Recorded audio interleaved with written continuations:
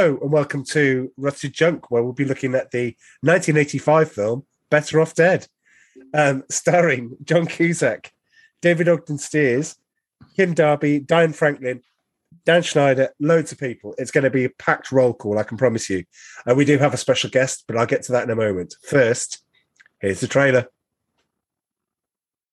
Does it ever feel like everyone's got more going than you do? Oops. That everyone is smart. So you're Al Myers' kid? Yes, I am. You look pretty stupid to me. Thank you. You say the best skier in town just ran off with your girlfriend? Even your younger brother does better than you do? And that nobody even cares? Beth broke up with me. Oh, that's nice. Well, you might be right. But remember one thing. I haven't even been to New York City. Nobody was ever better off dead.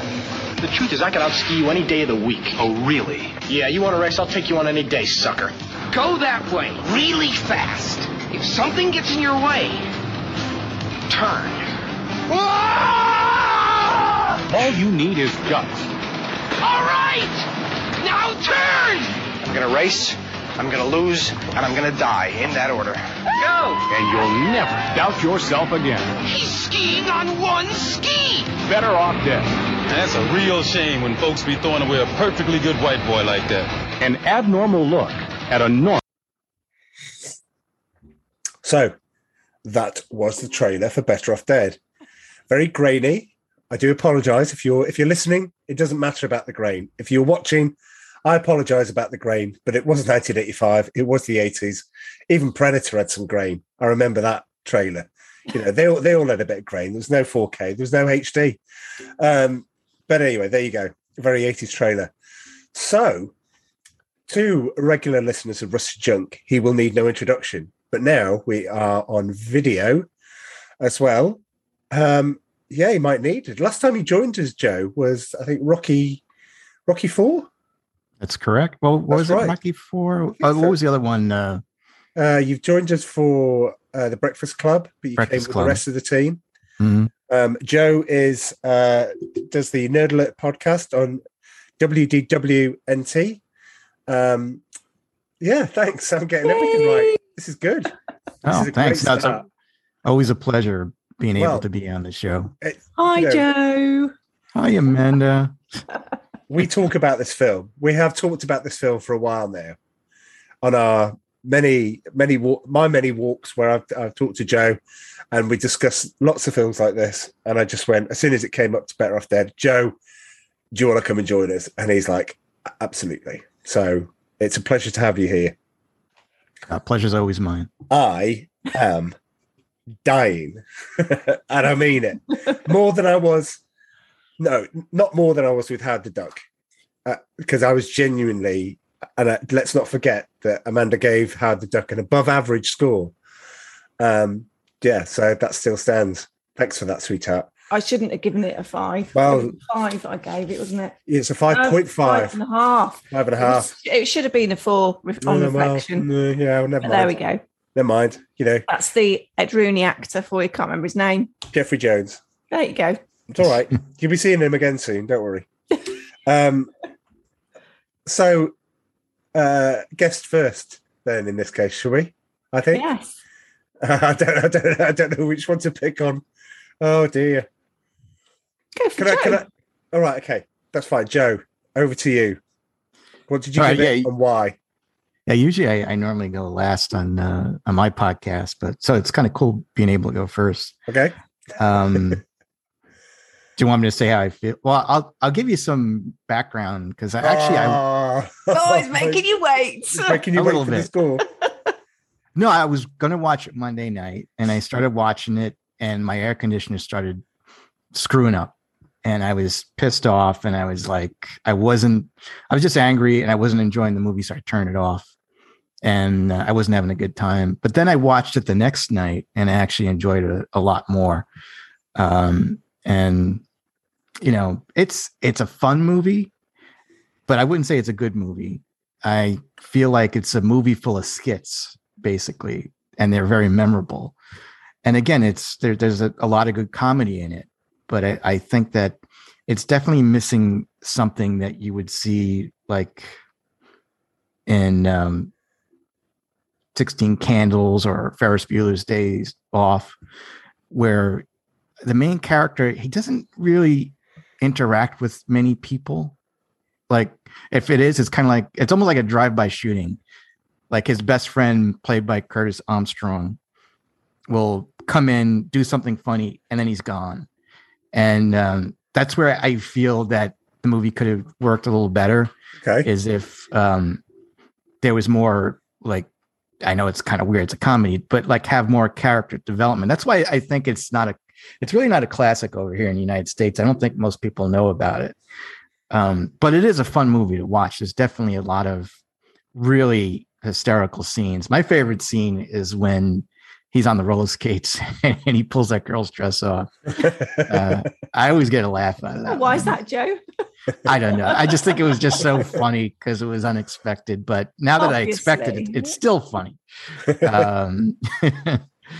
But he's always, John Cusack, he's a lovable character. It's hard not to like him. Although recently in real life now, he's a miserable person.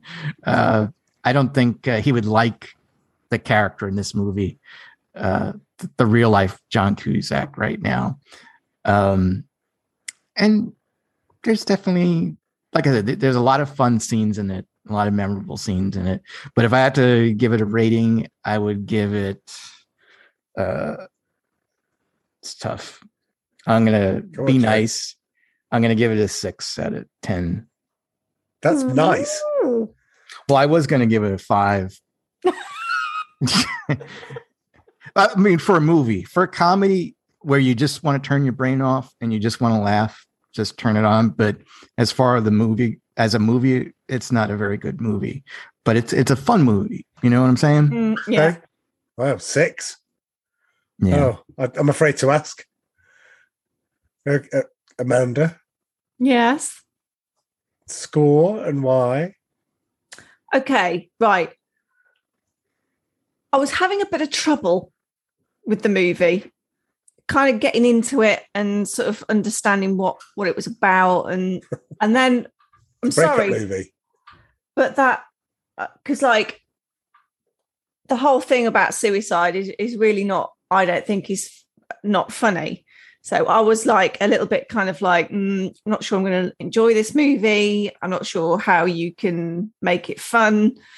So I was a bit kind of down on it before it even started. So I was having a bit of trouble kind of enjoying it. And then I think the turning point for me was, oh God, that's either real genius, completely madcap, or completely wrong. And it's the burger scene. Okay. Where the dancing burgers are in the diner. That was the turning point. That was the turning point for me. And I was like, oh God.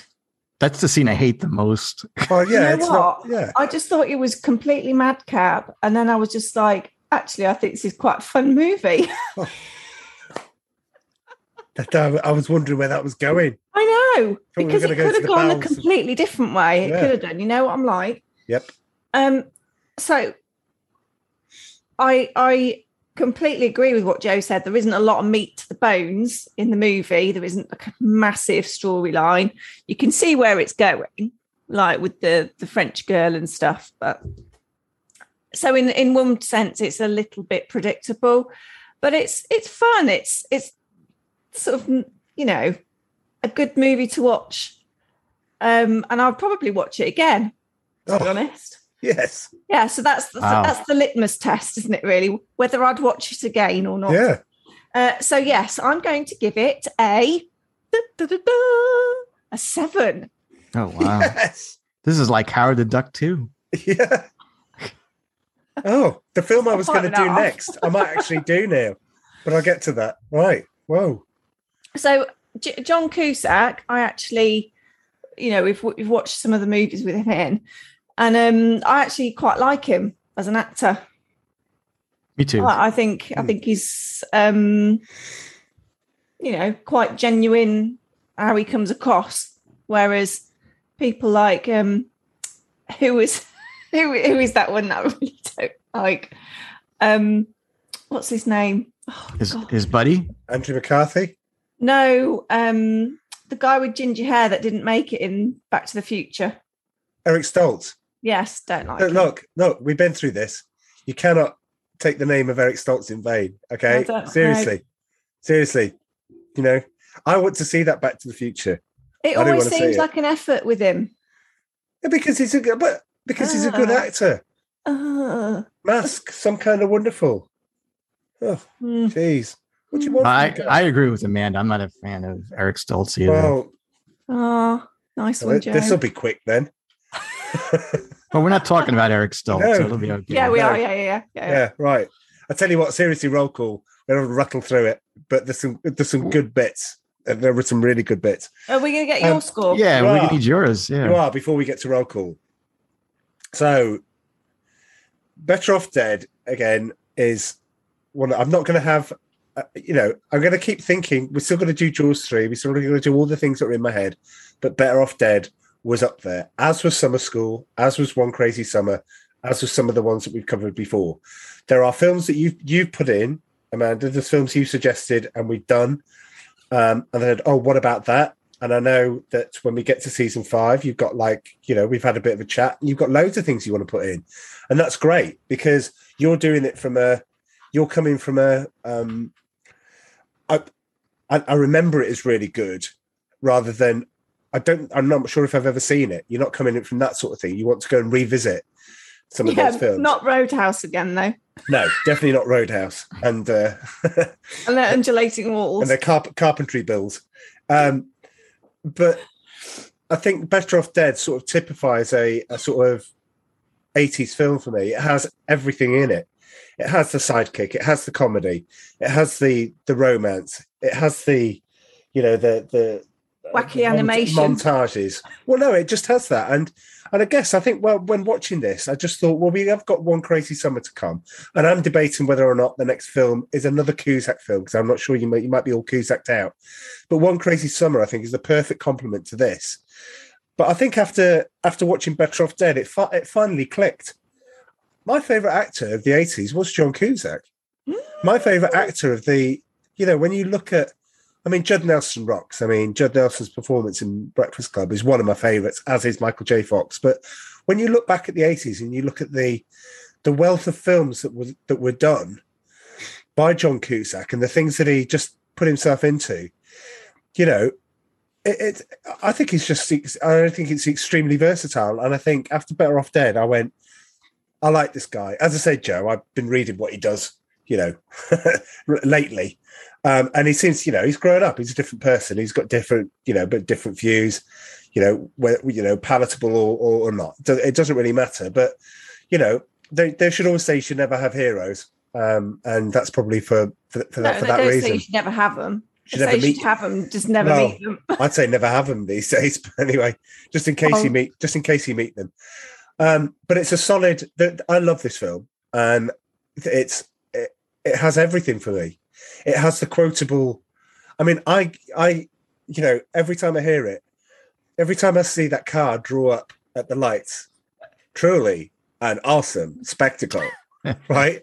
I just have to think about that, and I'm in a good mood because I just think it's bizarre because you get the explanation of why he does it. Yes, but you don't get any more. You don't get any more than that very brief explanation. We don't need any more. Why? Well, it's funny. So, do you guys know who Howard Cosell is over there? Yeah. I know the story of what happened to the actor. I knew who. I used to see him all the time. He was on the ABC Sports and the Wide World of Sports. He was the most famous broadcaster that the United States had. And first of all, it's a good impression of him. And it's just funny because they're wearing the yellow jackets because they had that too in the Wide World of Sports. But I wondered if someone over in England or Europe would get that humor because he didn't need to. He's obviously impersonating a sports commentator. Don't really need to know who it is. From my point of view, it was just the look and everything and the driving gloves and just why. but it's the gift that keeps on giving, because they do it just enough times before it gets like old. You know, True. It's my favorite part. Like, I love when that comes up. Oh, really? But you're right. It's just enough. I think if they would have done like one or two more times, it would have been too much. But I wouldn't mind it too. I wouldn't mind seeing it on the extra features or the special features if they had like a whole bunch of them that they never used, just to see it. But you're right. Anyway, was he dubbed? Because it didn't look like he was actually. Do you know talking. what? Let's do that now. So the guy that plays the trolley. Wait, do we get your score yet? Oh, yeah, come on. What's your score? 8. An 8? Yeah, an 8. Woo-hoo. Love it. It's good. So you've got a 6, 7, and 8 then? Is it perfect? Yeah. Well, I thought Joe would have been an 8. Anyway, we won't invite him on again. It's fine. No. I heard that last time too. Yeah, I know. Yeah. And yet we still keep in touch. So Yuji Okamoto is the name of the actor who's doing the speaking. What they did, he ended up, so we won't need to do this when we get to roll call, but he was chosen, as in not chosen, chosen in, and I'm going to have to do it, and you will laugh, but in Karate Kid 2. Karate Kid. It's the Karate Kid. Karate Kid. Anyway, let's not go through this again. Hang on, what do you say, Joe? Karate. Yeah. See, that's different again. There you go. Well, yeah. I say karate. I say karate. You say karate. Let's call the whole thing off. It just means you're both wrong. No. There's only two wrong people here, and one of them me. Go on. Do both. Anyway, right. So 8. But he basically auditioned for the role and studied tapes of, and I know, Joe, you would have read this, so I haven't got this down, but he studied tapes of Howard Cosell so that he could do it it was supposed to be a Korean person, but he was Japanese American, but he was supposed to be impersonating a Korean person. So he learned all this. He did all of the lines. He did all of the recordings. And at the last minute, they swapped him out for another voice actor. And who just recorded those lines. So that's not him. But it's so well done, you can't tell. Because you can't, but poor guy, though. He went to all that trouble of learning everything. And he's just like, what? Well, that was kind of like Audrey Hepburn with My Fair Lady. I don't know if you know the backstory with that. She learned how to sing, and then they really didn't use her voice. They got someone else to do it. Really? What? Mm-hmm. God, I never knew that. Wow. Okay. Anyway, it's an 8. We need to get to roll call. Otherwise, it's been longer than Rocky 4. And that Come was on, roll call. Oh, pardon me. It's time for roll call. Roll call. So, roll call. So, John Cusack. Do we need to do it? I mean, what's your favourite? So now we're here, Joe. You know, we don't need to go through it. We've done quite a few John Cusack films there. Yes, The Grifters, One Crazy Summer, The Sure Thing, which we loved, 16 Candles, Grosse Pointe Blank. What's your favourite John Cusack film? Say anything. Right, okay. Well, this is what I wanted to say, too. He wasn't that big in the United States. Really? No, he kind of like, when you said the 80s, what we would think of, what they were pushing on us was Tom Cruise, Michael J. Fox, I guess even to a degree Eddie Murphy and stuff like that. But it's rare when somebody would, if you would mention John Cusack, I don't think people would know who he was. Wow. In the movies. And I never had a friend or a girlfriend that said, "Oh, I want to go see this John Cusack movie." You know, I don't think I've ever seen one other than 16 Candles, which he was barely in. In the theaters. You know, I've only seen them on VHS, but I love him though. I mean, I think it's sad because I think that he would have been. He's a great character actor. He's lovable. He's relatable. You know, so he's great in The Grifters. He's wonderful, and you know that might enter into season 5 under Cops and Robbers, perhaps. You know, there's maybe a little room for him in that. But I think I've mentioned this on the podcast before. He played Brian Wilson in a film called Love and Mercy, where he played a Brian Wilson's life. That's a tough ask because it's a tough thing to do. And I just sent him I was watching it, and at the end of it, I just sent him a message on Twitter, just thinking this will just disappear in the ether. I said, I know how tough it would be to do that. Being a huge Brian Wilson fan, I know, knowing the story. I said, I just commend you. I just thought it was amazing. It's brilliant. And all he sent back was, but he took the time and he went, "Thank you, sir. I appreciate that." Oh, that's cool. I didn't know that. That's awesome. I know. Look at me mixing with the stars. You sure it wasn't someone else on his account on his behalf? I don't think he does that. I think if you've looked at his Twitter account in the last 3 years, I don't think anyone else is doing it. Does he not? Him. Okay. Yeah, he's lucky he didn't curse at him. So. Yeah. He's probably, this was all before all of that. This is like 2015. So, Anyway, so John Cusack, we've done. Hopefully we can choose, maybe we can do One Crazy Summer next, because it's going to be One Crazy Summer and then Beetlejuice. Oh. And I'm like, yeah, One Crazy Summer. Oh, it's perfect. Yeah. Anyway, we'll talk about that. Next is Dad, David Ogden Stiers. Unfortunately, passed away in 2018. But for me, he will always be Charles Winchester in MASH. Took over what from. What else has he been in? What's that? What else has he been in? He's also Cogsworth and in Beauty and the Beast, the carriage clock. He's also the narrator of Beauty and the Beast as well. So he's not just Cogsworth. He's been in Alf. His Star Trek: The Next Generation. He's one of the main voices in Lilo and Stitch. Yeah, it's just in stuff.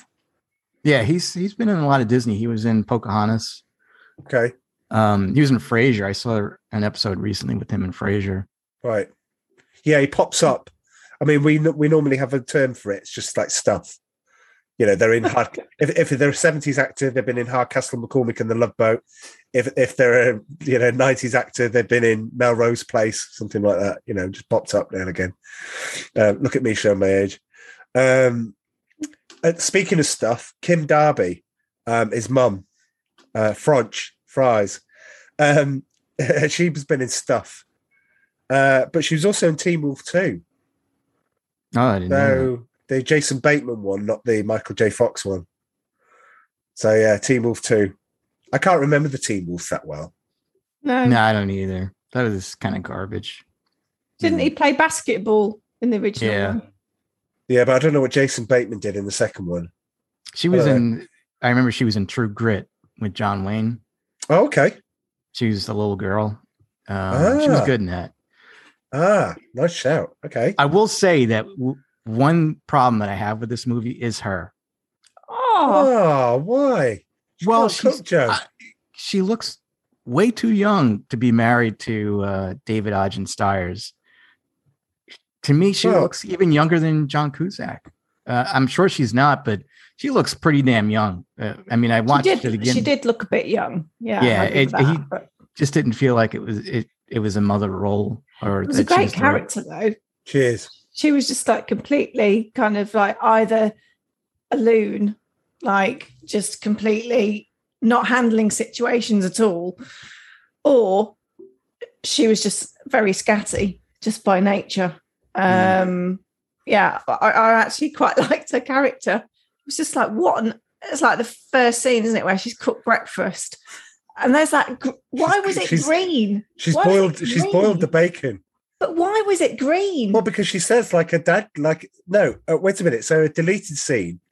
There is a deleted scene actually that we should probably mention that was taken out that would make a lot of sense. Two, one of which she says she boiled the bacon because that's how his dad used to cook it for him, which is a great line because you think, who's boiled bacon? But the other line, which is more pertinent, is somebody, and I can't remember who it is because I heard it and didn't find out. Says she's so much more chilled out than she was since we rescued her from the cult. Oh, she was in a cult? Yes. That would explain it. Now that I thought, leave that in because then that explains it. She's doing all this stuff because she's readjusting with life. Yeah. She's readjusting to life again. That makes sense, but that makes it a lot darker too. Well, yeah, but that's probably why they kept it just kind of melds into the weirdness of the film, I guess, doesn't it? You're singing hamburgers and cults don't probably go alongside each other. And swaying chips. One of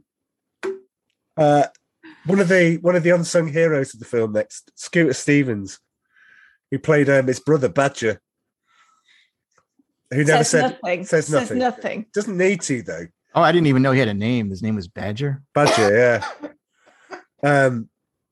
All I could find on IMDb, really, of anything of note. Do you remember? And I'm going to direct this at Joe because Amanda's going to go, nope. A film called She's Out of Control. Yeah.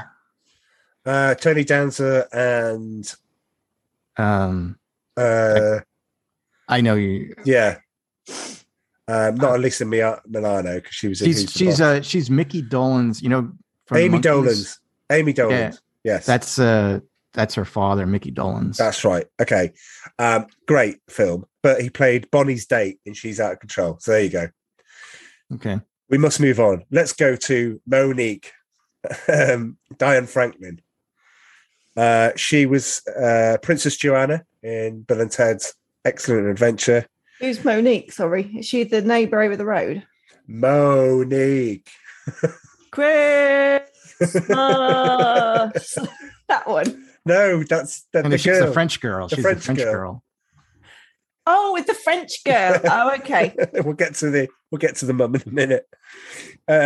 She's also in a film that I love and definitely would be, if I was just doing forgotten films of the 80s, if I mention this now, you're both going to draw a blank. How I Got to College? Nope. There you go, you see, the epitome of that. I love that film. It's got Anthony Edwards in it. It's very good. She was also in Charles in Charge, which I found a little, because I used to love Charles in Charge with Scott Baio. Never saw an episode of that. Oh, Joe. Didn't you? Joe. Well, I couldn't stand Scott Baio. I was like, there's no way I'm going to watch it. Don't like Happy Days. He ruined Happy Days. Are you kidding me? Oh, he was the only one on that show that didn't have a 50s or 60s haircut. He had a modern day haircut. He wore modern day clothes. He was one of the coolest after the Fonz, though.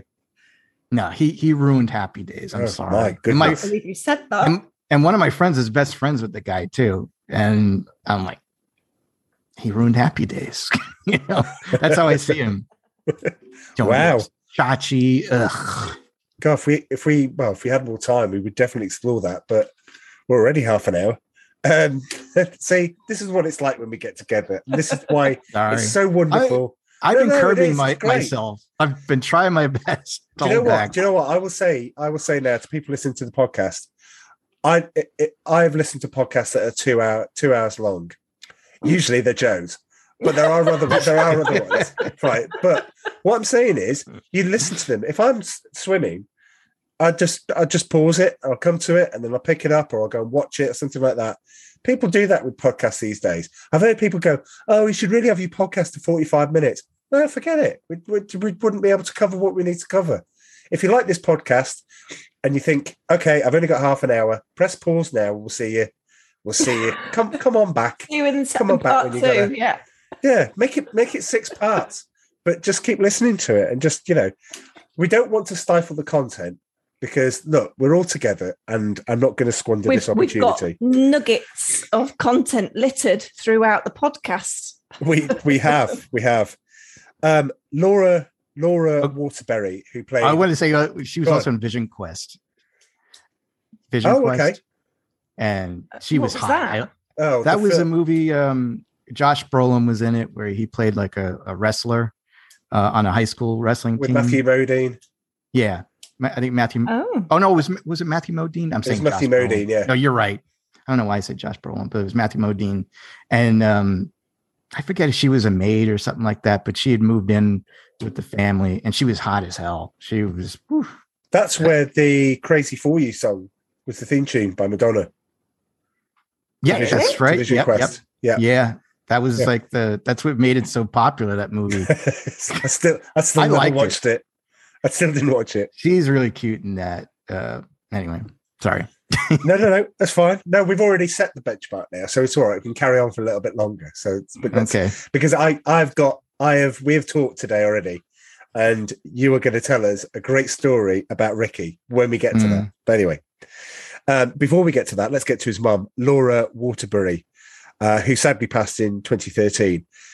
She was in, and you're going to think I'm making this up, but I'm not. She's in One Crazy Summer School,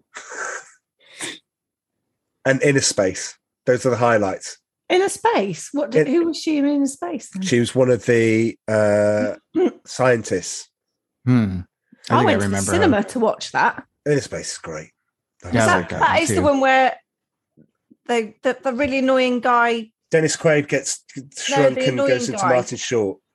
The annoying guy. Well, it's Martin Short. Well, Martin Short's not annoying.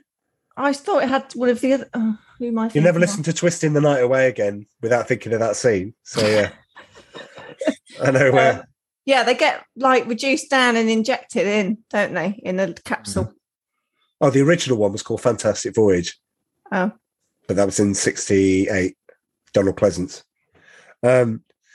She was also in, and this is where the nice segue comes from, a series that I'm currently have on now and again because I'm working my way through it, Head of the Class, which I loved. It was a great TV series. Anyway, also in Head of the Class, playing one of the genius students, was Dan Schneider. Joe, can you tell us what else Dan Schneider's been in? And maybe a story or two. Yeah, so it's kind of funny. I didn't realize at the time that Dan Schneider was the guy that he actually created a ton of shows for Nickelodeon. He is rich. He is probably the most popular and successful producer of children television shows ever. And he created iCarly, Victorious, Sam and Cat, Zoe 101, Keenan and Cal, all that. Keenan and Cal, I love that. Drake and Josh. Wait a minute, he's responsible for Sam and Cat. Yeah, you hate that. Amy liked that. Henry Danger. Wow. He's done a ton. It's just insane. I didn't know he was behind all that stuff, but he created it. He wrote a lot of it. And he was like the godfather of Nickelodeon. And he kind of had like this power where people were afraid of him in a way, if they didn't want to get fired or something like that.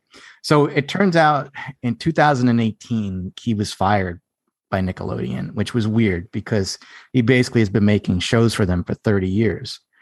And it's 20, 30 years. So it turns out that they did an investigation on him because some of the people that had worked for him had complained about him. And this was around during the Me Too movement too. Well, one thing that they found him guilty for was that he was abusive. Like he cursed a lot and he was a perfectionist and he screamed a lot at the cast, upset them a lot. And nowadays you can't do that. But I guess back then, when somebody was a perfectionist, they felt that they needed to get their point across or they were frustrated, they would scream at somebody. But there have been a lot of complaints that he may have abused some of his stars, the young stars. He's got a foot fetish for sure. And I didn't realize this until I saw videos on YouTube. All you have to do is type in Dan Schneider and feet. And there's a bunch of videos that come out from all of his shows. Almost all of his shows show the girls without feet on, like they're pouring ketchup over their feet, or they're putting them in mashed potatoes or whatever, or they're trying to see if they can put their feet in their mouth. He is super into feet. It's kind of creepy when you look at it now. And I think back then it seemed very innocent, but he's got this really weird foot fetish. And I heard that they had a casting call and he asked, maybe there was 20, 30 girls. He asked them to come in, take their shoes and socks off and run around the room. And he wanted to basically see their feet. It's definitely out there. There's something very unsettling about it. He would also text, the stars after work and kind of get very personal and flirty with them. And there is a rumor, and again, all this is rumor, we don't know for 100% sure. And when you watch the video, they always make it look like he's guilty, because like they'll play like music from a stalker movie and like they're showing something from Sam and Cat. They're like, oh yeah, he's guilty. Look, listen to the music, But Zoe 101 had Britney Spears' sister in it, Jamie Lynn Spears. At the time, she was 16 years old, and she announced she was pregnant. And the show ended. There's a conspiracy theory going around that he is the father of the child. Whoa. And it's anything is possible. I mean, I can't confirm. Did she have did she subsequently have the child? She did, and they showed pictures. And it does look a little bit like him, but again, we don't know for a fact. She said it was some guy in high school, but a lot of people believe it was him. And again, I don't want to come right out and accuse him of anything, because we don't know. Anyone could make somebody look bad on their actions, but there is some evidence out there, especially if you watch the stuff on YouTube. It is a little creepy, and he no it's longer. All a bit murky then. Yes, you could play music during this part, Jack. It's going to call you Jack. Jack. Hey, Jack. I'm happy for that. Charlie. Settling in now, you see, Joe. Yeah, well, I did look at it. I did look at it. I looked at his net worth. He's worth over $40 million. Wow. 40 million. Which I thought he'd be worth more. I thought he'd be more than that. Yeah, if he did all those shows, that makes. Yeah. Okay. Yeah. But I'm sure he still gets money like residuals, and whenever they play those shows, and they're also merchandising products and stuff like that. He's loaded. He's got nothing to worry about. Right. Okay. Wow. Dan Schneider. Well, he's also in How I Got Into College as well. Thanks. But I mean, there you go. You see the film that you don't know. Have we got anyone else on roll call? Yes. Just a few more. Let's go through them. So I've said Yuji Okamoto, Amanda Weiss, Beth. So when I did the podcast for Nightmare on Elm Street with Dom, I went, "This is Amanda Weiss. This is Beth. This is Beth from Better Off Dead," and she plays Beth in Nightmare on Elm Street. So it's Beth. Oh. Beth all the way. She was also in Fast Times at Ridgemont High, which is a quality film. What did she play in that? I haven't got the character, but she did play. She was in Fast Times in Ridgemont High. Curtis Armstrong, who played Booger in Revenge of the Nerds 1, 2, 3, and 4. I can't remember Revenge of the Nerds, so I've got it on my list to watch because I need refreshing. That was actually a big movie over here. Yes, I don't. But I remember it was big. It was big over, big-ish over here. He's also in One Crazy Summer, so the partnership is back for One Crazy Summer. One Crazy Summer's also got Demi Moore in, and you're like thinking, it's a good film. There's one glaring thing wrong with the film, but we'll get to that when we do it. He was. Go on. Oh no, I was going to say, are you going to mention what show he was on? I was indeed my favorite show of the 80s. Because I have something on that. Okay. Ahead. Well, he was Herbert Violet in Moonlighting, and he was also in Boston Legal. So with James Spader. In Moonlighting. No, I couldn't. You didn't like. I didn't like him. I didn't like his character. I like Curtis Armstrong. I didn't necessarily like the character. And the mistake that Moonlighting did is they actually gave Agnes and Herbert, Agnes DePesto and Herbert, episodes of their own, 3, and they were dreadful. They weren't good. They were awful. Joe, tell me about Curtis Armstrong. No, so I think it's interesting. So he was going out with, or he married that girl that was Agnes. Did he? Well, no. In the TV show, didn't they get married? Yes. Eventually, yeah. Yeah. So she was married to the professor or the teacher with the big head in this movie, Better Off Dead. Really? Wait a minute. So the last person on here, Vincent Chiavelli. Yeah, is that him? He's got like the huge head. Yeah. She was married to him. That is incredible. See, this is why we have Joe on, right? Yeah. You know, Wow. finds a little nugget like that. That's amazing. It's almost 6 degrees of separation, isn't it? It's like who knows who and who was in what. And I suppose if you're just concentrating on the 80s movies, in some way, shape, or form, they're all going to get linked in with each other, aren't they? Because there'll be an actor that's played something on that knows someone, or it's the brother or sister on that film. And well, absolutely. He died in 2005.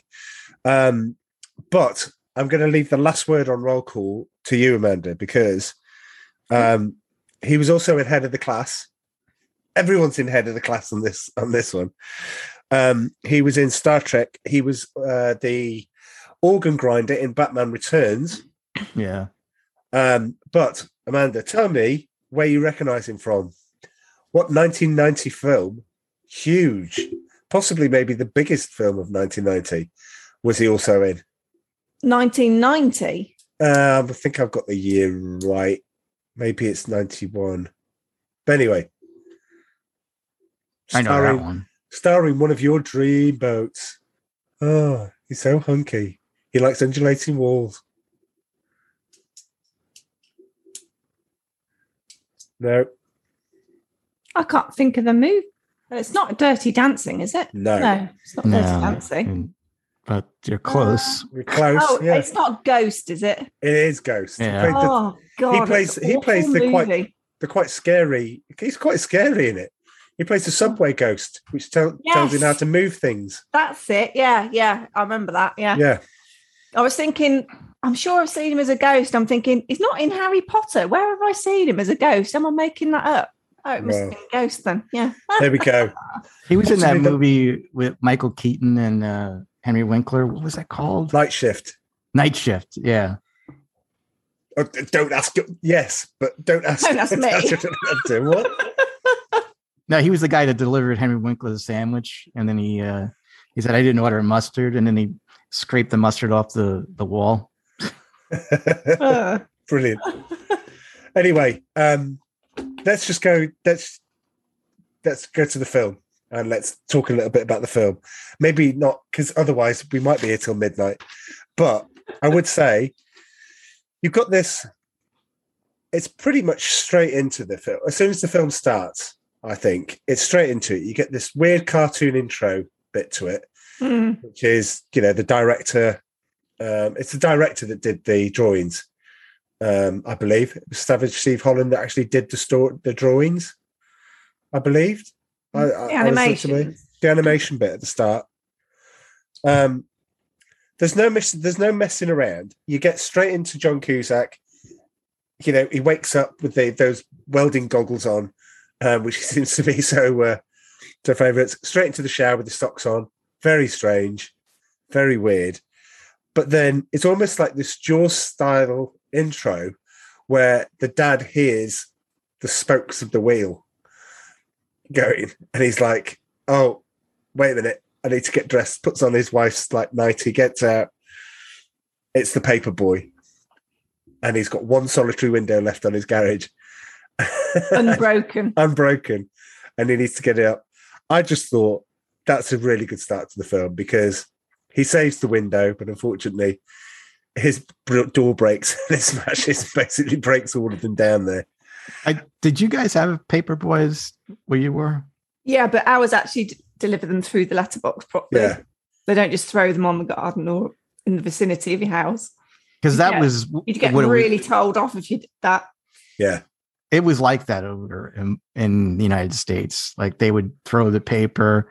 It would always be wet. if it was raining out and stuff like that. And they would always like knock on the door and they would go $2, you know, and then usually in my house, it would be like, we'll have to get you next week. So then it would be $4 next week. And it kept going I used to feel bad for them because they never used to get their money. And, you know, but it was just like that. But that was an arcade game, Paperboy. And I remember when that appeared in the arcade, and I'm just like, that all my Christmas are gonna want. You had handlebars in the game, and you just had to move it and make sure that you threw that paper. And so, yeah. Oh, I just think it's brilliant. We know that John Cusack is obsessed with Beth. We know that Lane Myers, John Cusack's character, is obsessed with her. It's a bit creepy, though, don't you think? Oh, yeah. All of those images, and then even his clothes have got her head on the hangers. It's just a bit too much. Yes, absolutely. I'd be a bit worried if I was her, especially if they'd only been going out 6 months. But when you look at that movie, though, is there anybody normal in that movie? Even him, he's not normal, but all of his friends, his family, they're all normal. Monique's normal. Who? Not really. Normal. She's not. She can mend cars. She's a mechanic. And she was throwing those lemons at the stop sign and all that. Yeah. Good picture. Well, we'll get to Well, is anyone normal? That's quite good. That's quite a good one. We may get to that. Let's have that. I don't think anyone is, are they, Joe? Good spot there. Well, you get his sidekick, Charles. Not normal. He's not normal at all. He was like snorting snow. Yeah. And jelly. It's brilliant. John Cusack's going skiing. So he's going to go like pick up Beth, and they're going to go for the tryouts for the school team. He keeps his skis in his room.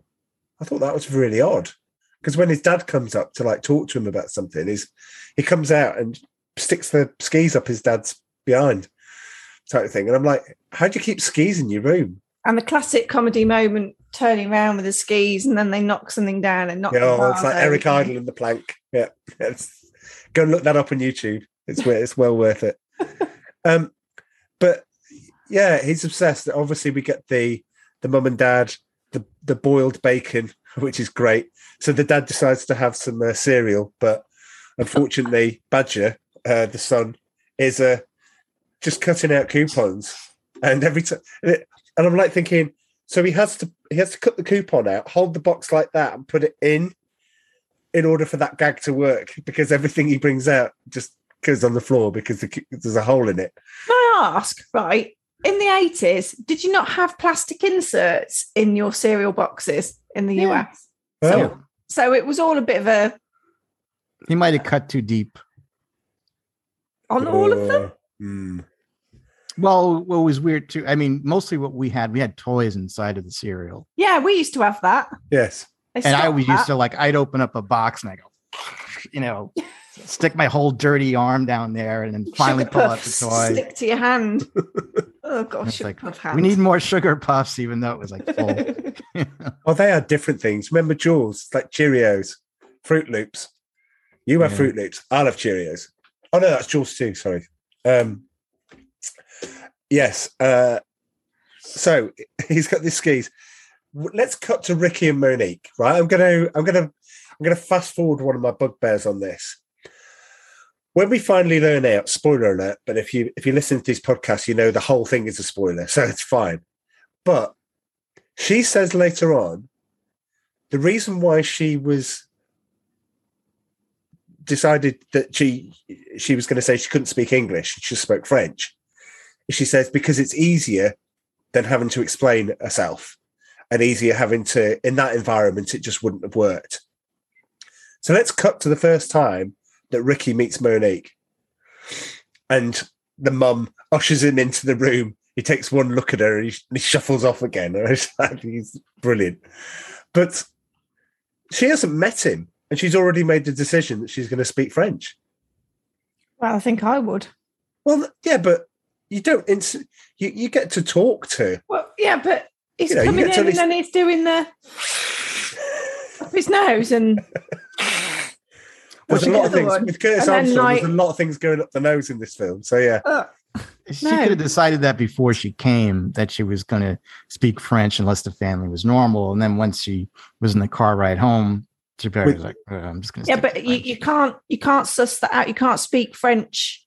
Sorry, you can't speak until you know that you can't speak. She wouldn't have known that, what Ricky's like. So she's made that decision. But she knew already. what the mother was like. She knew what the mother was like.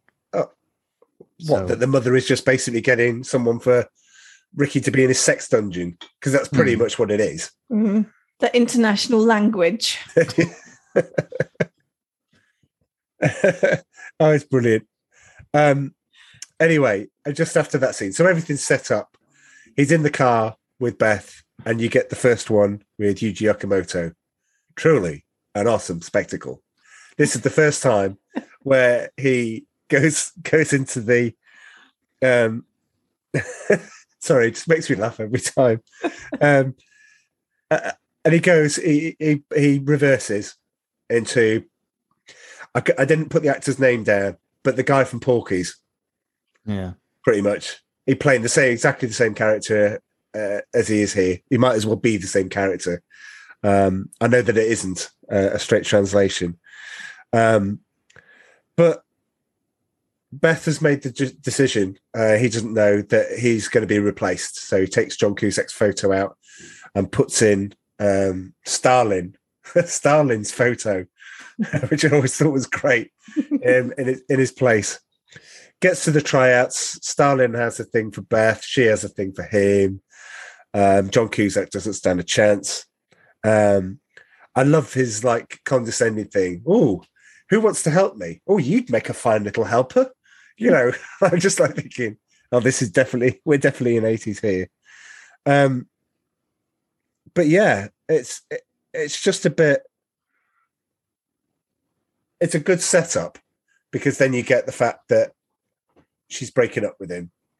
He can't ski this mountain to save his life. And John Cusack's character, Lane, gets humiliated as well, doesn't he? Because the guy pushes him over whilst he's got his skis on, and basically he knocks everyone else like dominoes.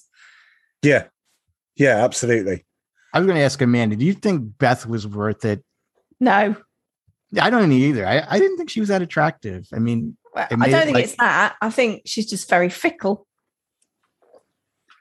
Yeah. To drop someone just because there's a more hunkier, swoony guy, But he is. He's written it. It's like an 80s. He's not. Stalin is written as. I should find his first name actually. He's horrid. Stalin.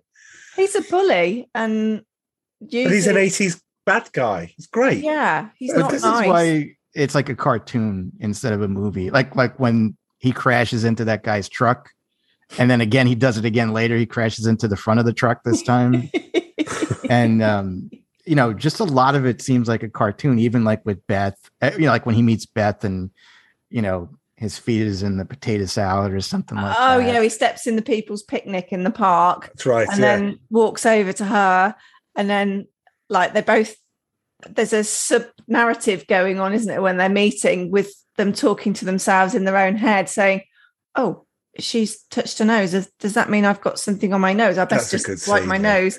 And there's this whole scene where then they're blowing the nose and then checking their ears, and just because they don't know if they've got a bogey on the nose or whatever. But it's same like Sure Thing. He takes a pass and goes and meets the girl. That's what happened in the Sure Thing. He ends up, throwing them a pass, and he ends up talking to the girl. So anyway, he's now broken up. Beth has. I think she's worth it. I think she's good looking. She was good looking in Nightmare on Elm Street as well. But anyway, that was only a year before. We have. It's all a bit. I can't remember because I didn't write down the chronological order. He gets home and his mum's hoovering. That's the first time he tries to commit suicide. And he goes, "How are you, dear?" Because Beth broke up with me. "Oh, that's nice, dear." He goes into the garage, puts the noose on, and then goes, "This is crazy. I haven't even seen New York." but his mum comes in to hoover reverses backwards, reverses the door open. That's it. Now, to go back to your bit about you're uncomfortable with the suicide scenes, I described that to you when I was talking about Better Off Dead, and it didn't go down well because no matter how I describe it, you were like, that sounds awful. Is it funnier when you watch it or not? It wasn't funny when I watched it last night. But I think now I've seen the whole movie, I can take it in the context. In context, yeah. But they didn't need those suicide scenes. They didn't. They could have called the movie something else. They could, because there weren't that many. There was the. There's 3 of them, I think. The garage with the noose. There's 4. The garage with the car where he's trying to gas himself while smoking and then reverses back, breaks the garage door again. Then there's the jumping off the bridge. Oh yes, jumping off the bridge. Charles pats him on the back and pushes him off. Which is a good line, by the way. Yeah. He'll be throwing away a perfectly good white boy like that. and then the 4th one is it the Terps? The paint thinner. The paint stripper, Paint stripper, where it's in the pot and he's just like covering himself. It's a Christmas, it's not the Christmas meal, but it's they've got the neighbours over the road haven't they? It's Christmas. Her sat at the table and then she mistakenly drinks the Terps pot. And says, then lights a cigarette. Quite a nice drink here. And then she just goes to light this cigarette. And she just literally, all you see is the house go kaboom. So yeah, actually. Yeah, which is the bad thing he says to Ricky. I'm sorry that your mum's face blew up. As you do. You know, I think that's part of the reason why the movie didn't do so well, because of the title and because of the trailer, because you did see that he was trying to kill himself. Right. And I think most kids and most people just didn't want to see a movie, even if it was a comedy about some guy trying to kill himself back then. That's why I think if they would have got rid of that stuff and they would have just called it like I Love Beth or or something like that, I think it would have done better. That's some more commentator scenes then. Put some more commentator scenes in. Yeah, I'd watch it. I'd watch it. Can we cut to the maths teacher? In a complete opposite to the Ferris Bueller classroom. This is a I don't know, it's like a nice paradise. It looks great when they get the homework out and he gets his out, as we saw in the trailer, where he pulls it apart with some gum on there and it says do homework. That's brilliant. Of course he's invited to the board out of everybody. He's enthusiastically putting their hands up in order to solve this maths thing. He cuts back to Beth. They've been in the car. It broke, is what you hear. So obviously we're looking at the it's the first condom, night. The first night together. Yeah, virgins and basically, yeah. So he put it as it's broke, and he's ended up drawing a pregnant Beth in cartoon form on the there. But I'd still done his equation though. Well, he did some equation. I'm not sure he did an awful lot. But here's where you have this recurring theme where everybody goes, "Well, I've heard that you and Beth have split up, and I just wondered if I could ask her out." Yeah, and you're like, "This is great." So that's the postman, the maths teacher, and I'm sure there's somebody else. There is. The postman. It's odd. There is somebody else. I'm sure. Well, the skier is going out. That's what I thought was weird. Wasn't she going out with the skier? She broke up with Lloyd to go out with the skier. Lloyd, look at you. You've gone straight back to say anything. Lane. Oh, is his name Lane? It's not Lloyd Dobler. No, it's all right, Lane. So she breaks up with Lane. So why would she be going out with the teacher if she was going out with the skier? I don't know, but they're all asking him as if that they wanted to find out. So yeah, after the maths lesson, which is great, there's a great scene. He's jumping off the bridge, buckle up, little camper. He didn't jump. He didn't jump. It's buckle up, little camper, and pats him on the back, and he's straight into the garbage thing, which is great. He comes out with when they go. So he goes back to the top. So he's determined to ski this mountain because he's convinced that's how he's going to get Beth back. He's going to ski this K12, and he's going to be better than Stalin. Can somebody find out his first name? Because I keep calling him Stalin. It's like saying, yeah, so Stalin and Mussolini are in a bar. But anyway, I loved Curtis Armstrong line on this. Dying when you're really sick is really sick, which is like if you can die going down this mountain. It's like really odd line. And I've never understood the bit in that, because if you've got the fact that he's trying to kill himself, why is he scared of the mountain? Why is he scared of dying? Yeah. That don't make any sense. Go for it. I'll tell you, you might die. Well, that's what you've been trying to do anyway. Again, a lot of the movie doesn't make any sense. No. We have got a big part. Is it not, Joe? No. Dancing Especially burgers. Well, I'll wait for the ending to say something, but the ending definitely doesn't make any sense. I think his name is Johnny. Johnny. Right. Let's call him Johnny. Johnny Stalin. This is Johnny Gasparini. But he's called Stalin. Maybe that's his nickname. Right. Okay. Why would you have a why would you have a nickname off of a dictator that killed millions? Yeah, okay.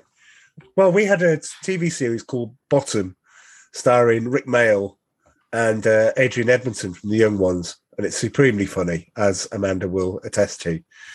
But Adrian Edmondson's character was called Eddie Hitler. You just think, that's great, and that works. It's never explained why. It's never referred to in that sense. He's just called Eddie Hitler. You just think, okay, love it. Yeah, the character's name is Johnny Gasparini. But Curtis Armstrong keeps referring to him as Stalin. Curtis Armstrong? Who's Curtis Armstrong? Charles. Oh, Charles DeMar. Yeah, right, okay. Right. So it's probably just his nickname for him, isn't it? Yeah. Yeah, like he's a Russian leader. Yeah. So it's Christmas time. So we're at Christmas time already. There's the fire on the TV, which I always think is great. We do that. We've got an OLED 4K TV, and we put some fire on it when it comes to Christmas. Clean fire, yeah. Yeah, it's nice. And actually, you just sit there. It could be like minus. Well, it's never cold in the house. It does make you feel warm. It does make you feel. Always makes you feel warm. Have you ever watched a log fire on the telly, Joe? Oh yeah, all the time. And it does make you feel warm, don't you think? Oh yeah, and I like they play Christmas music and all that. It's very Christmassy. That's wicked. Have you done the aquarium tank as well? Every now and then. Listen to us. We got all this high tech stuff. What do we do? Quick, find an aquarium tank. Fish. That's a party right there. Anyway, it's fire on the TV. It's Christmas presents. He's getting a lot of fried chicken dinners. Oh. Now, help me out here, Joe. Chicken that you keep at room temperature in a box. Is this? I know that you had TV dinners, and we turned it into having dinner, watching TV. But TV dinners were a set meal, weren't they? That you just put in the oven, not the microwave. You put them in the oven, and they came out. You had a complete meal there. Did they have desserts on there as well? Oh. Yeah. Bet they were nutritious in every way.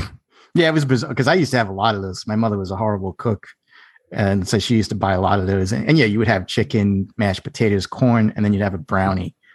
It's really weird. But it's all cooked at the same temperature. And never came out right. No.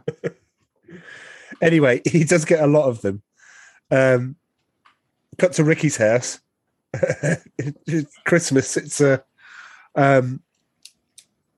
that's when it's like, do you have Christmas in France? Christmas. Yeah. So It's great. What did Ricky get? Ricky gets her a photo of himself. Brilliant. I think, do you know what? When you know what you know about Dan Schneider, when you know and you're looking at the film in that eyes now, you're thinking, this guy's not just a nerd. This guy is like, he's a serial killer in waiting. Oh, he's a really horrid, deep, dark. No. I think it's easy to fall into the trap that he's just, it's creepy. He is creepy, but he's funny. It's predatory, though, isn't it? The way that they drag her off. Well, he's got his absolutely. He's got his over the shoulder, and he's doing this in the car, and all this sort of stuff. It's not got good tone to it. No, it's fun. I used to work. This guy next to me was just like Ricky. He was creepier looking. You know, he kind of looked like Shrek, and he actually had an 8x10 photo of himself on his desk, and that's brilliant. You know, first, we couldn't tell. We thought that maybe he was gay and it was his boyfriend. And then we'd sneak over to see it when he was away from his desk. And they're like, that's him. And they're like, well, maybe it's a twin brother. You know, it's like, no, that's him. No. Why? He still loves himself. Did you find out why? No, we were afraid to ask him. Oh. But I think it's because he used to ask out all the hottest girls in the office. Oh, and again, he looked like Herman Munster. You know, but Herman Munster's actually, Fred Gwynn is not a good-looking guy. Yeah, well, you know what I mean. He wasn't John Travolta, this guy, or Brad Pitt. But my point is that he had an 8x10 picture of himself. That's weird. That's he would just look at it and say, "What a good-looking guy I am." French fried potatoes. So, the parents buy each other gifts. Oh, sorry, she buys him real aardvark fur onesie, which is brilliant, and the thing over the top is just incredible. It just makes it. But John Cusack, what does he want for Christmas? He wants to kill himself, so he goes into the garage and then puts the engine and puts the pipe back into the car. He gets convinced by his little Teddy buddy that he shouldn't be doing this, and in the end he puts the car into reverse and the car comes out because the dad goes out and goes, look, and she goes, oh, it's a Christmas miracle that he fixed all the windows on this and the car comes through. Here's my problem with the film. It's clear that he's trying to gas himself. It's pretty clear. I mean, you'd be able to see all the gas and be able to smell it all coming out. At what point did the parents go, are you okay, son? That would be it. That would be it, really. I think his dad was trying. He just felt he was generations away from him because he was taking a lead from that book, wasn't he? Like youth and drugs and stuff. And then there was a bit about communication in the book, and he was trying to communicate. You're really dragging me out or something. Yeah. Oh, and then he says, instead of right on, he goes right off. And he went, Lane just goes on and walks off. So I think his dad's trying, but he just doesn't. I think he's got to do. If his son's trying to kill himself, he needs to try harder. I think he gets the fact that Lane's down. I don't think he quite understands how obsessively down he is. Because he's saying to him, you've got to forget her and you've got to move on, and I'm making you go and date other girls. And he sets up that date with the law firm partner's daughter with like the massive kind of head brace for her teeth. With the calculator at the door. Yeah, they don't even go out on the date. She just says that's $13.20. Unless you're a cheapskate, which I don't think you are. That's another $10. You just give me $13 and we'll call it quits. So that same night then, there's the school disco. Yeah, inverted commas going on. There isn't. It's the next night. Well, it can't be because he returns home. Well, we've got the postman. How the date was. No, but we've got the postman. The way that I've written it is we've got the parents intervene when don't intervene. The postman then dropping the mail round. That was funny. Which is how to pick up trashy women. Obviously, what Badger's been saving up for, which is brilliant. goes to the door and goes, "What's a young boy like you do with this book?" He just grabs it, shuts the door, and then knocks on the door again. And that's where he says, "Yeah, I know that you were seeing Beth, but is there any chance I could go out, ask her out on a date?" So there was that beforehand, in between. So it must have been a day. I think his dad uses the book when he gets home from for the first time on that one. So that's when the dad arranges the date after that. So you're right. The date reminds me the way that he approaches the door and he hops up on the door, they just nick that for say anything. It's almost as like when he runs and catches the pass, there's little John Cusack bits put in different movies. And so it felt like to me, the sort of when he knocks on the door as Lloyd Dobler, and John Mahoney answers the door and he's like talking with her. "I just want to know your daughter's safe with me for the next, 4 to 5 hours," and stuff like this.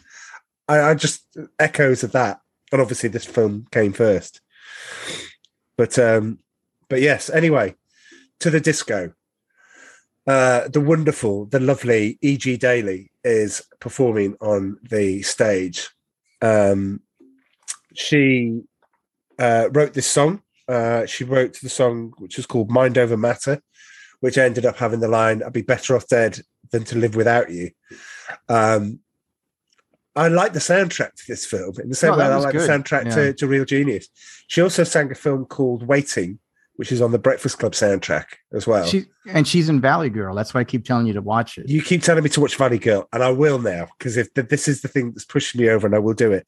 But she's also the voice of Tommy in Rugrats. Yeah. Which I thought was incredible. I was just like, that. What? Jeez, Rugrats. I used to love watching that. Absolutely. And she was in Pee-wee's Big Adventure. Oh, God. Mm.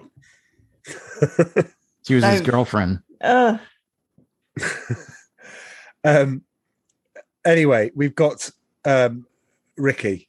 Now, one of the high points is Ricky's entrance and Ricky's dancing, because it's just perfect.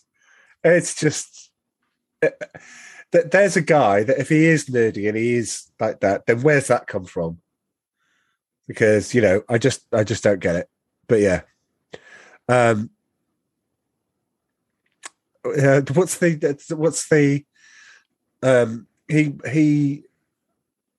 Monique marches out. John Cusack goes after her. They end up having a chat. She's still trying to. She makes within about 2 minutes in the film, she's made the decision that she's going to trust John Cusack enough to tell him that she speaks English. Why wouldn't she tell him outside the disco? It makes no sense. Just go, look. But it takes the fact that he gets picked up by the mom.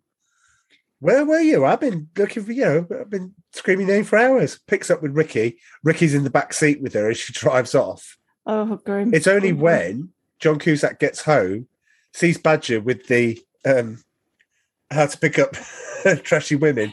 The trashy women in his room. The trashy women are in his room. And I'm like going, what is he doing with them? Don't know. Do you know what? Let's chalk that one up as it's 80s. Just don't ask any, don't ask any more. It's a bit like that scene in Red Dawn. Leah Thompson in Red Dawn. Let's just jog my memory on that. Where they find the soldier, and Leah Thompson, who's 13, ends up having sex with the soldier because the Russians have invaded America and stuff like this. And that bit was cut. I remember the film; it was a deleted scene. So when the soldier dies, Leah Thompson's in bits, and you're going, "Why? Why? What's the thing?" Because they had to obviously cut the fact that she had underage sex, and you're like looking at this, and you're going, "What's Badger doing? Just file it under the 80s. Just put it in the same sort of place. Don't need to ask." They were very trashy anyway, so obviously the book worked. I've got the line, but I can't remember where it comes from. It's all right. I was planning to have my nose flattened by a professional. I can't remember where that line was from. It was something to do with Monique. Did she hit it or something? Well, anyway. No, didn't he get in a fight with somebody and he was kind of bloody? Yeah, I couldn't remember where. Yeah, I couldn't remember. Anyway, he gets back. Monique's throwing. Is it lemons? I thought they were apples. I think they were lemons. Okay. She's throwing them at the stop. You get lemons at Christmas. No. Well, how do you make gin and tonics? We have lemon trees. Maybe there are apples over in England. Maybe in the orchard, sweetheart. In the Jolly Orchard. Yes, the apples. Look, Florida does oranges. We do apples. It's fine. It's the way it's done. Right, it's fine. They do citrus. We find out that Monique speaks French.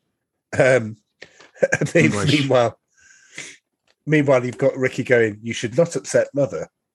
But let's not forget that, at that point, out of the mist, I want my $2, the paper boy. Now, I don't think they could have lost that whole lot, really. The paper boy was with the least funny thing. It ran its course. Yeah. The whole paperboy thing. What was that all about? Where all the paperboys appear out the dark? It was like another thing that was unnecessary in the film. The whole thing again is this is a cartoon. It's not really a movie. It's kind of like Top Secret a little bit. Oh, yeah. Because I did wonder whether he was actually suffering a mental illness, and this was actually what he was imagining going on, but it didn't actually happen. Well, it's kind of like when you said, well, how come his parents didn't say anything about when they saw him trying to commit suicide? Because the writers didn't care because they just wanted to put funny things after funny things. So, yeah, there was no substance to the paperboy and his gang of paperboy friends going after them, but they thought it was a funny scene. Same thing with the paperboy chasing him down the mountain. Like, that would never happen, Yeah. Which made me wonder whether it actually was some kind of medically diagnosed. I don't think the writers or the director were that deep. Well, because he's there in the diner, isn't he? And then he creates this kind of like Frankenstein burger that then jumps off the counter, and then suddenly there's this female counterpart and some swaying chips around a makeshift pool. And they're there at the end. Which is like really weird, because why would that be in the movie? I think he's struggling with mental illness, but it's undiagnosed. And I think these bits are about mental illness. Well, it absolutely could be. I always wonder that he has such a problem with overthinking everything that, spoiler alert, when he actually successfully skis the K12 at the end, it's because he's not thinking about skiing the mountain. He's thinking about the kid on the adapted bike that's coming after him for the $2. He's not thinking about that. So when he doesn't have to think about it, when it isn't going mentally on his mind, he's not really that. I mean, that's weird that he gets a job at Pig Burger anyway, because he's gone into his car twice. And I'm like, I don't know why you would do that. It reminded me of Weird Science, the it's alive style thing. So yeah, it was a bit odd. Well, the whole movie doesn't make sense. I think that's the point. It's like, again, it's just to have a good time. You go out with your friends. There's certain and watch things that got to make factual sense. The owner of Pig Burger gives him the keys and say you lock up. Okay, so he's the guy that's locking up. When he gets out after that scene and he gets turfed out, the restaurant's full. And you've got Johnny, not Johnny Starlin, but you got Johnny. But wasn't he fired? And then he brought the French girl there for dinner. So where did he get the keys from? Still got the keys. Well, he's been fired though. Should he take the keys off him? I don't think that the writers were that deep. We're not exactly. we're not going for that. But who's serving? That's what I'm thinking. He's the cook. So John Cusack on his first day is expected to service an entire restaurant. Again, let's not put it there as a. You've got how to pick up trashy women. Meanwhile, he's ordering how to build a space shuttle. By the way, he's also built a ray gun, a working ray gun, which we have at the start. So, anyway, rock bottom, he decides to tie himself up with curtains, is it?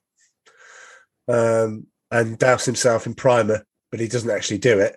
While he's carrying the primer on the way to go to the garage, he's invited in by his mother because everyone's having a dinner French to welcome Monique. Yes, it's a French themed food party, right. isn't it? French fries with French dressing.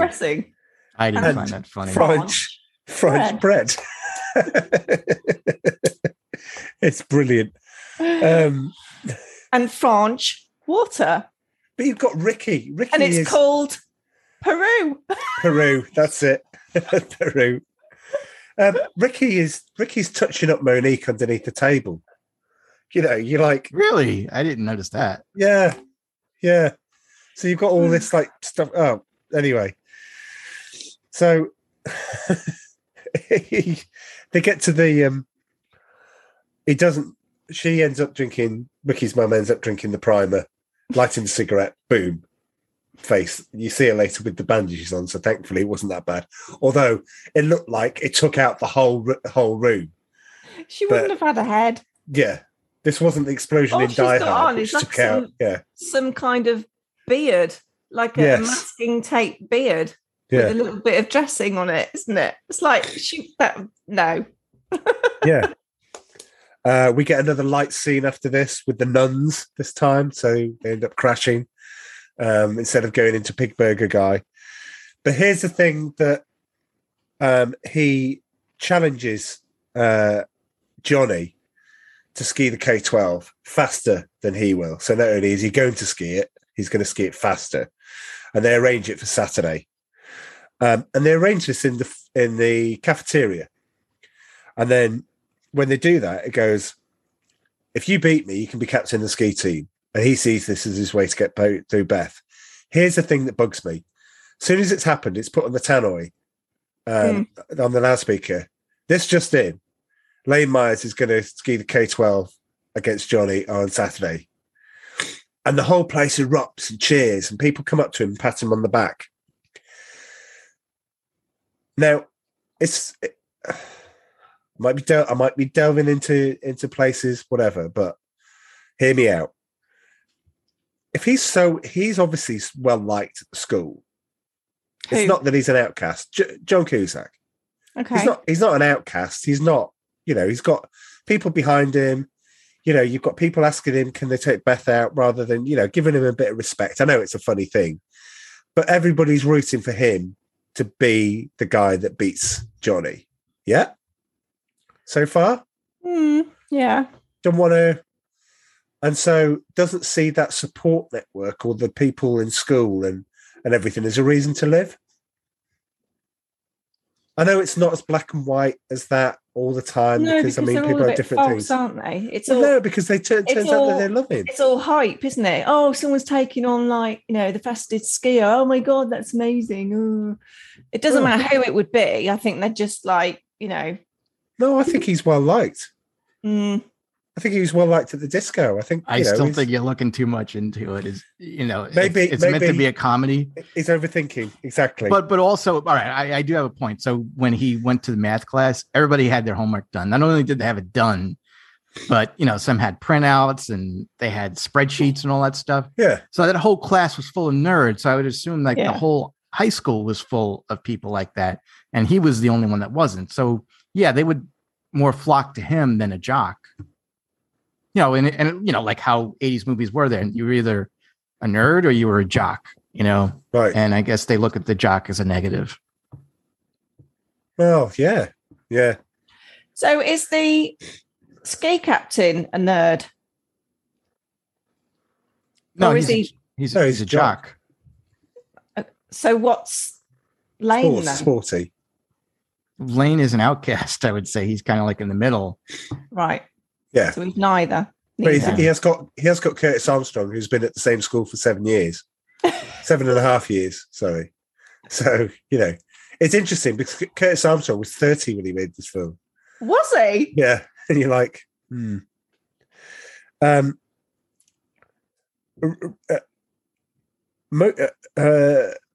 what have we got here? So we got the guy, the $2 again, is the roof. He goes into the car wash. Goes, oh, I can't swim. Rubbish, not needed. It's just one of those things. It's fine. But then you've got, I think the Monique is the star. Pretty much.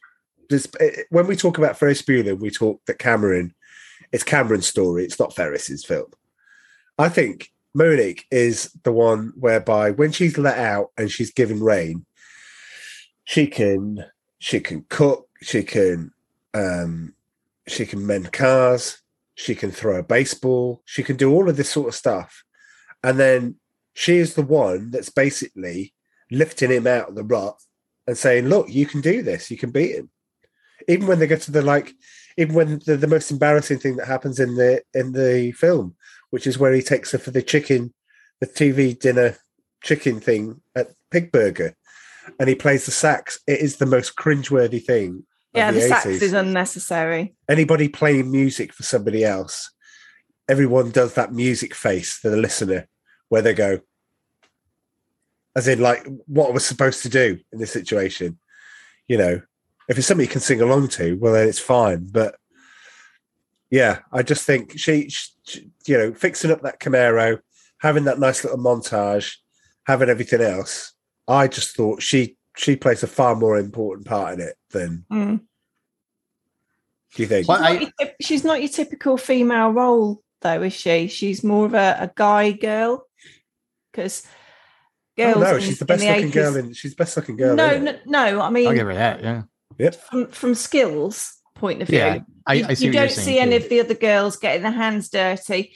You see one being very pretty, being, affiliated just to the basketball team, and your favourite bit, Joe, where she's got roller skates on, and unfortunately her dress comes off. Stereotypical female beautiful girl there. And then you've got Beth, also blonde, little bit vacant, and very fickle. Doesn't really possess any particular talent or skill. Just likes going for the most popular guy. And then you've got Monique, who is neither of those, who actually has something about her, but has said nothing throughout the film until the last sort of quarter of the film. Who then is actually a very steadfast and very independent person, because it takes somebody like that. I don't know if I'm reading too much into it again. It takes somebody quite independent to go from your own home country at Christmas, which is really weird. Why would they send a foreign exchange student over at Christmas? Didn't quite understand that, but there we go. Why not? So she's over in somebody else's house at Christmas, which is a time for when you're supposed to be with your family, isn't it? So what kind of family does she have? We don't know about her history, about, what kind of family setup she's got. But we don't need to. I mean, this is... No, but she's come into the film. Yeah. Supposedly being this French non-speaking person, you can see where the film's going. Yeah. And then suddenly she's speaking, she can pitch, she can mend cars, she knows a lot of stuff, basically, not like the other girls in the film. So I don't know what point I'm making. I guess she's just a strong role. She's a strong role model. She's just different from the other girls. She turns his life around. Yeah. She turns his life around. And it reminded me a little bit of actually that film with Eric Stoltz. Is it the one Some with Kind Eric? of Wonderful? Where is he that takes it? Where her, she's takes her for the meal. A mechanic. She helps him. Oh, Watts. Yeah. Yes. Mary Stuart Masterton, yeah. Reminds me of her. Oh, she's great. I think that they were attracted to each other because he was an outcast and she was an outcast because she was in this country and she really didn't speak English to anybody and didn't get along with anybody because she was afraid to, because she didn't know what they're going to be like. And again, they both needed each other in order to be happy. And Lane was, in the beginning of the movie, he was shallow. He was attracted to Beth, who, other than looks, she didn't have any personality. She wasn't a nice person. Very vacuous. Yeah. So he did grow throughout the movie, and she helped him grow. If you want to look at it that way, I think he'd suffered failure, hadn't he? He hadn't really got any nouns about him. So she was trying to get him to kind of be successful and be good at stuff. So she was helping him on his path to actually understand how to mend his own car, and then teaching him how to ski down the moguls and down the mountain. So yeah, she was more of a guy than he was in some respects, because she could do it, because she had that self-belief and knowing who she was.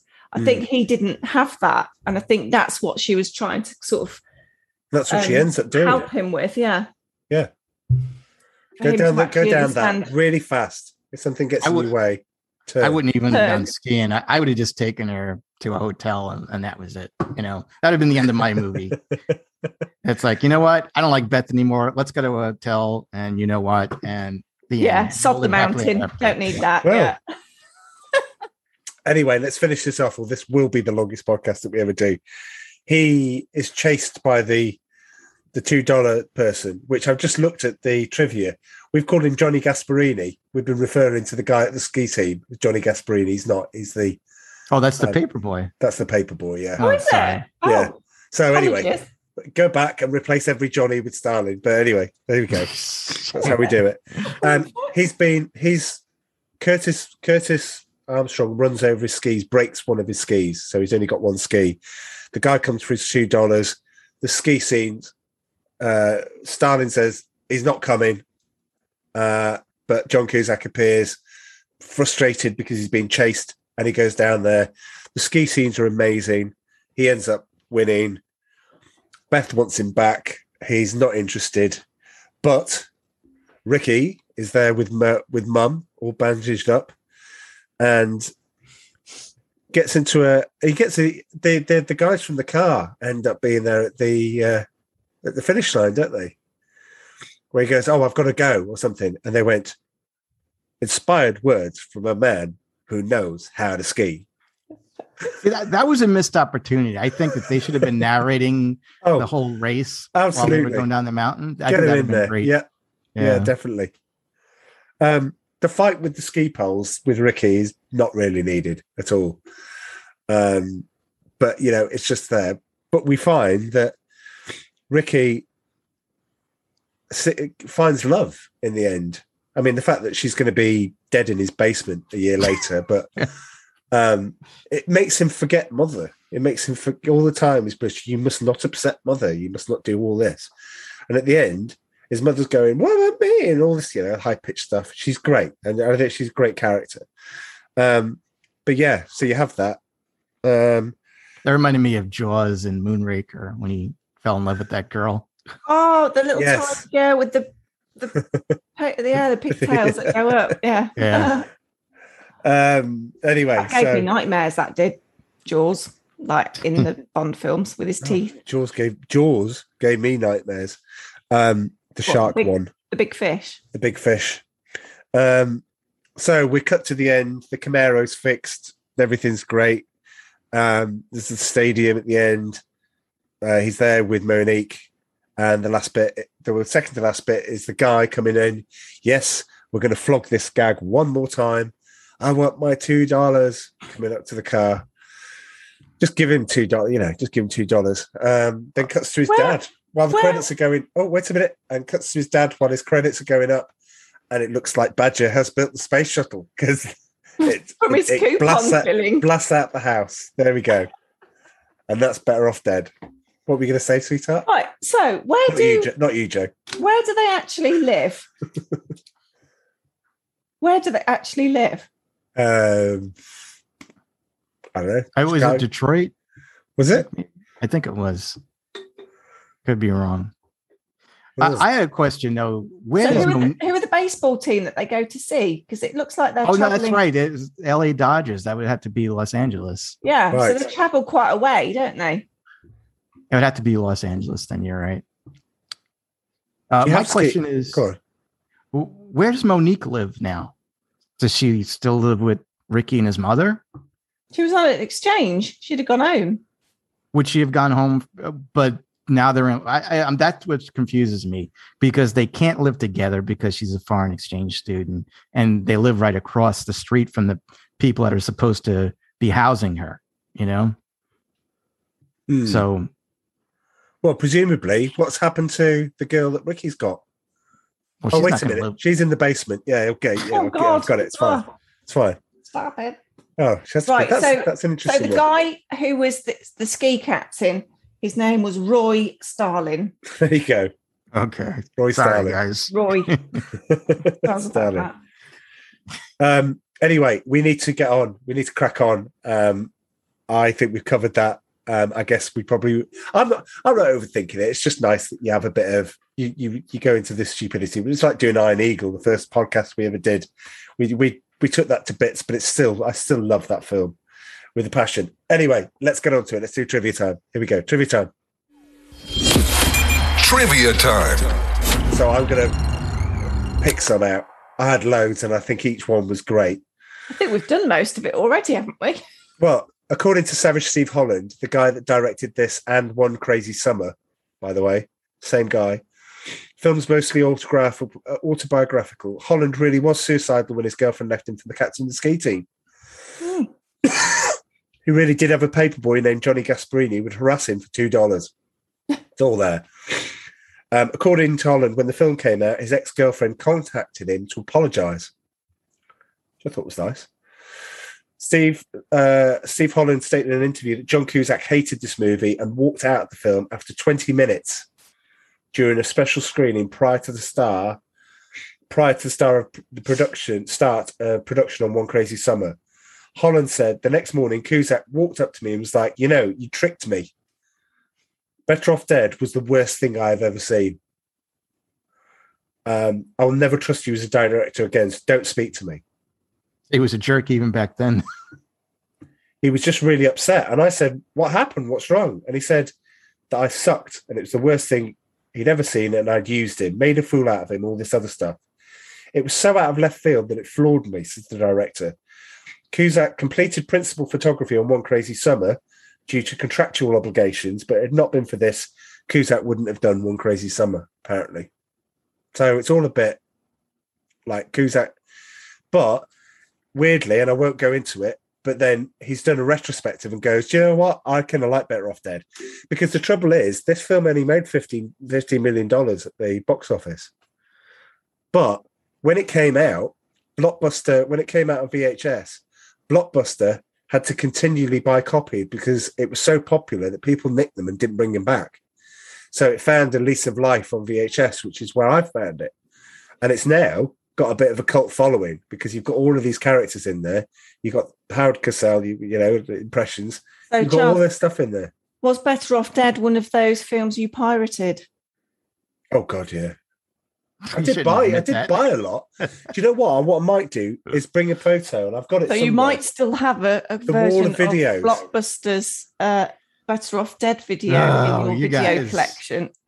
Oh, don't you read the warnings before, like they play these videos? You're gonna see like people coming in behind the Better Off Dead poster and pulling Charlie away. Oh well, thankfully I don't do any of that stuff now. So, Henry Winkler, so the Fonz, was instrumental in getting the film made in the early 80s. Savage Steve Holland's short film, My 11-Year-Old Birthday Party, played at the Los Angeles Film Festival. Henry Winkler saw the film, took a liking to Holland. At Winkler's suggestion, Holland checked out John Cusack in The Sure Thing, which Henry Winkler executive produced. After seeing the movie, Holland thought Cusack was perfect. Holland had to fight to cast. The studio didn't think he was a leading man based on the fact of what he did in 16 Candles, which was hardly anything, pretty much. In a 2004 interview, the director said of his suicide attempts which inspired the movie, I went into the garage, I put an extension cord on a pipe, and I'm on a garbage can, and I'm thinking, should I do this? Maybe it isn't a good idea. Anyway, it was a plastic garbage can, and my weight just crashed through it, and I fell, and the pipe broke that he was attached to. Water starts pouring everywhere, and basically, I'm in a garbage can drowning. My mum comes in and starts yelling at me for breaking the pipe. which is what any mum would do.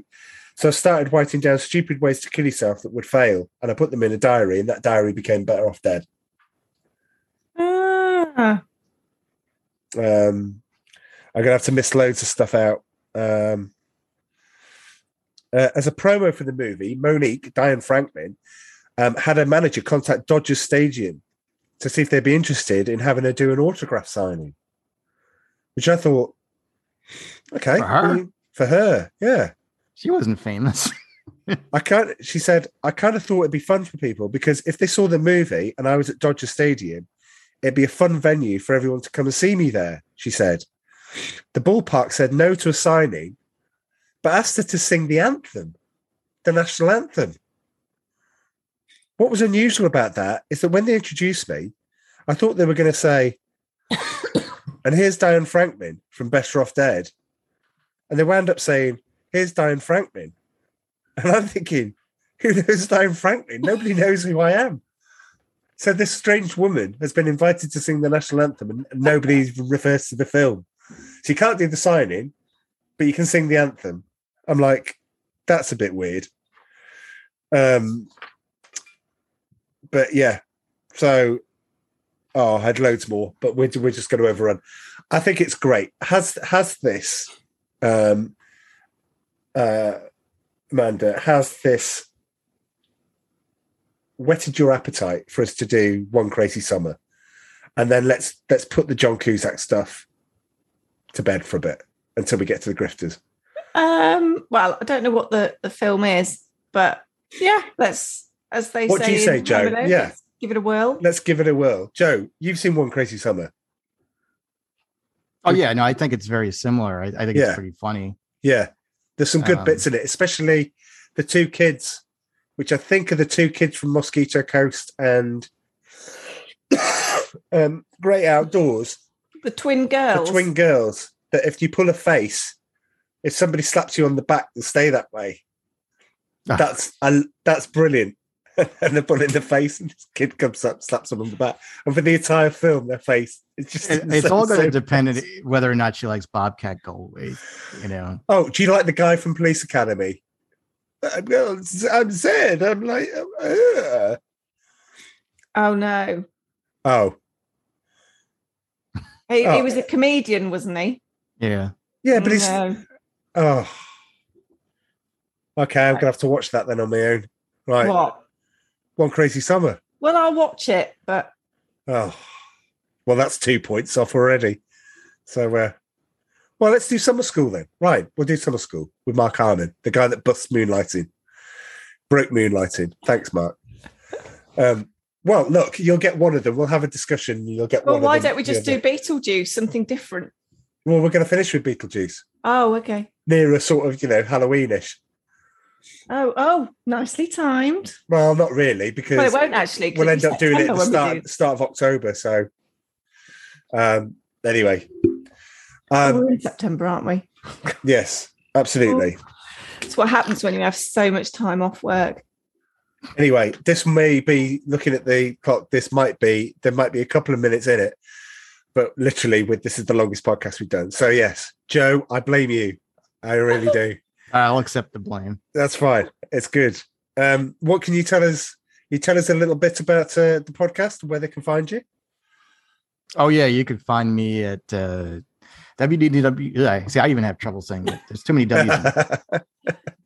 It's WDWNT Nerd Alert, and it's available at WDWNT.com.